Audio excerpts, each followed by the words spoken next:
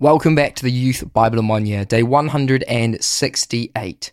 Did you know that your prayers make a difference? And when you pray, you can be encouraged that your prayers reach God and that God is listening. Whether He answers yes, no, or wait, you can be sure that God is listening and that He is doing something about your prayers. It's all in His plan, and we need to trust that He is working. So our Bible passages today tell us that when we pray, our prayers make a difference.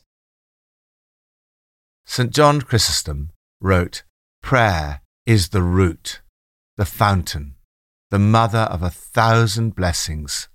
The potency of prayer has subdued the strength of fire.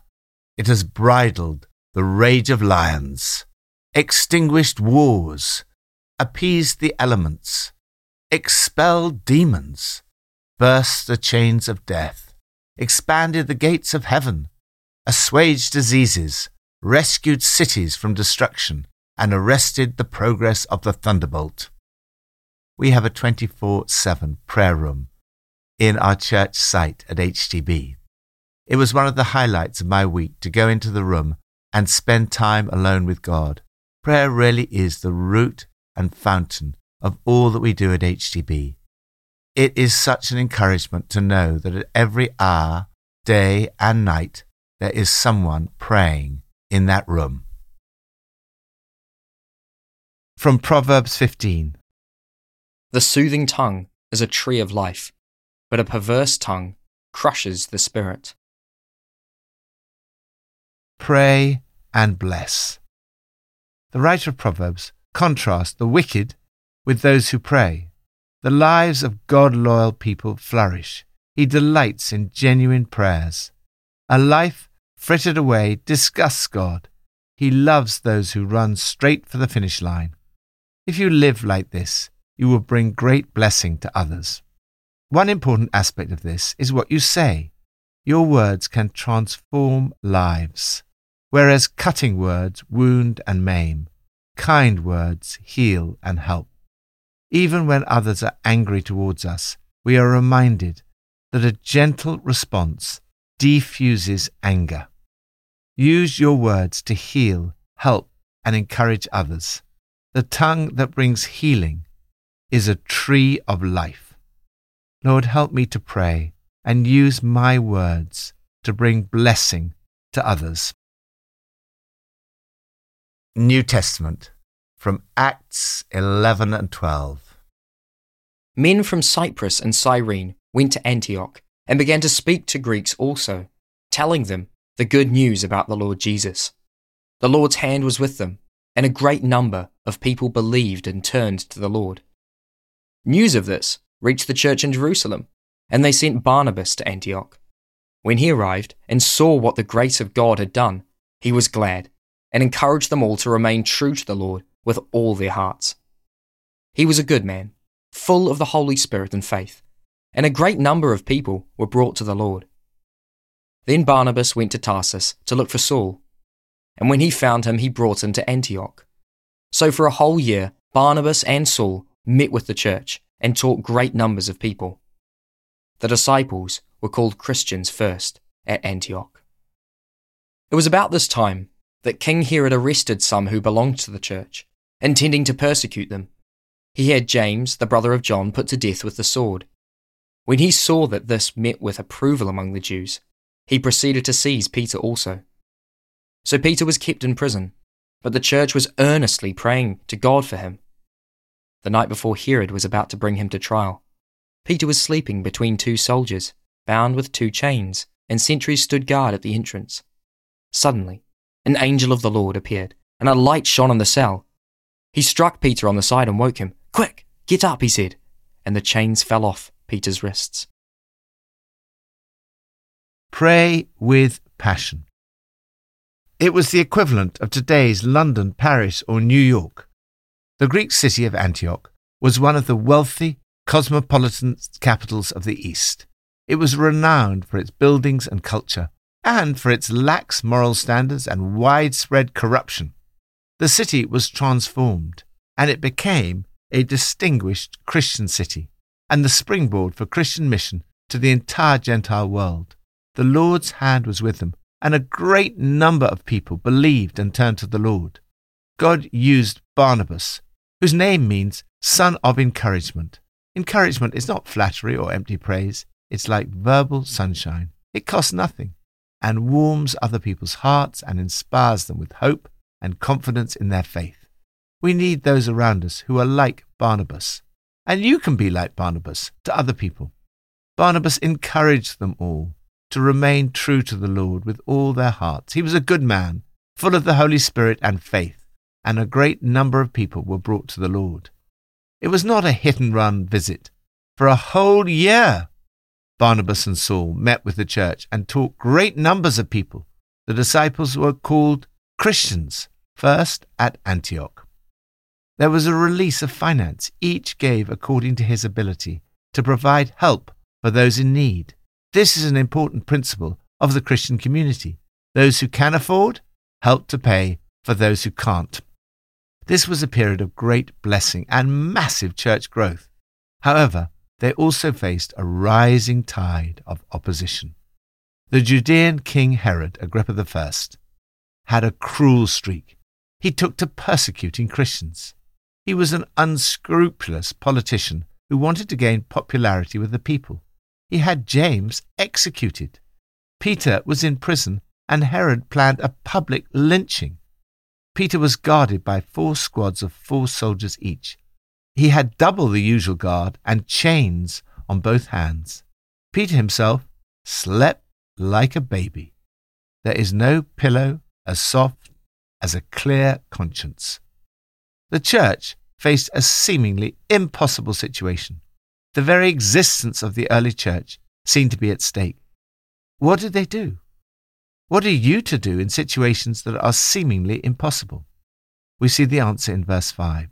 The church was earnestly praying to God for Peter. First, pray to God.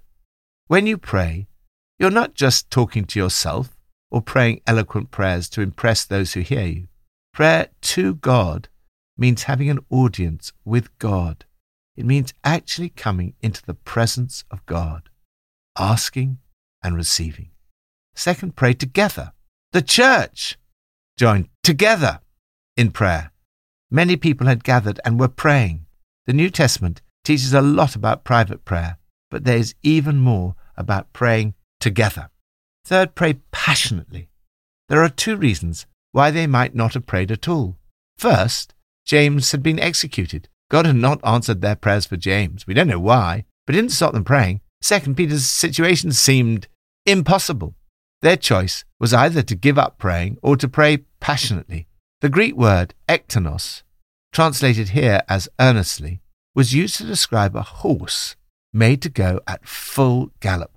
It denotes the taut muscle of strenuous and sustained effort, as of an athlete. The imperfect tense suggests that they prayed not as a one-off, but for a considerable length of time. They persevered. Fourth, pray for others. They prayed for Peter. There are many types of prayer: worship, praise, thanksgiving, petition, and so on. But here we read of intercessory prayer. They prayed for him because they loved him. Intercessory prayer is an act of love. History belongs to the intercessors. You can shape your generation through prayer. You can influence the course of history. This was an extraordinary prayer meeting, and the results are evident. In answer to their prayers, God acted supernaturally. Peter was freed the night before his trial. God's answer involved visions, angels, and chains falling off. Obstacles were removed.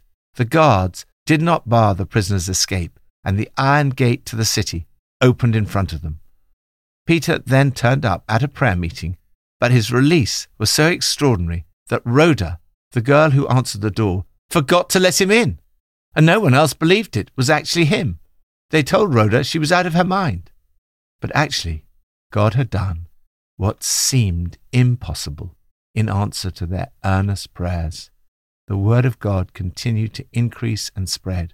As John Stott wrote, this chapter opens with James dead, Peter in prison, and Herod triumphing. It closes with Herod dead, Peter free, and the word of God triumphing.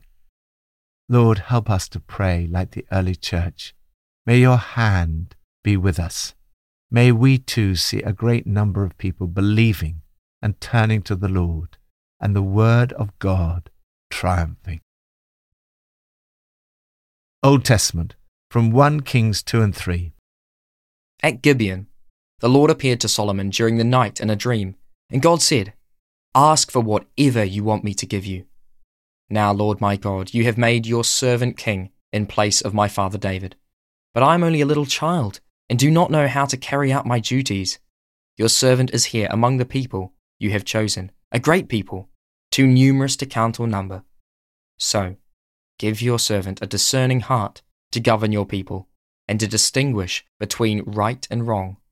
For who is able to govern this great people of yours?" The Lord was pleased that Solomon had asked for this. So God said to him, "Since you have asked for this, and not for long life or wealth for yourself, nor have asked for the death of your enemies, but for discernment in administering justice, I will do what you have asked. I will give you a wise and discerning heart, so that there will never have been anyone like you, nor will there ever be. Moreover, I will give you what you have not asked for, both wealth and honour, so that in your lifetime you will have no equal among kings. And if you walk in obedience to me, and keep my decrees and commands as David your father did, I will give you a long life." Pray for wisdom. Solomon ensured his long tenure by liquidating all his enemies early in his reign. How different was the action of this son of David compared to Jesus, the son of David, who brought life to everyone and taught us to love our enemies. He is the one who reigns eternally. However, there was at least one thing that Solomon definitely did do right. God said to him, "Ask for whatever you want me to give you." His response demonstrated humility and a recognition of his need for God. Solomon prayed, "Give your servant a discerning heart to govern your people and to distinguish between right and wrong." God was delighted with Solomon's response. He said to him, "Because you have asked for this and haven't grasped after a long life or riches or the doom of your enemies, but you have asked for the ability to lead and govern well, I'll give you what you've asked for. I'm giving you a wise and mature heart. There's never been one like you before, and there'll be no one after. As a bonus, I'm giving you both the wealth and glory you didn't ask for. I'll also give you a long life." Jesus said, "Seek first your heavenly Father's kingdom and his righteousness, and all these things will be given to you as well." In effect, by praying for wisdom, Solomon was seeking first the kingdom of God. God said to him that as a result, all the other things would be his as well. The offer of wisdom does not just apply to Solomon. James writes, "If any of you lacks wisdom, you should ask God, who gives generously to all without finding fault, and it will be given to you." Lord, I need your wisdom. Please give me a wise and discerning heart in every situation I face. Lord, I pray for the wisdom that comes from heaven and is first of all pure, peace-loving, considerate, submissive, full of mercy and good fruit, impartial and sincere.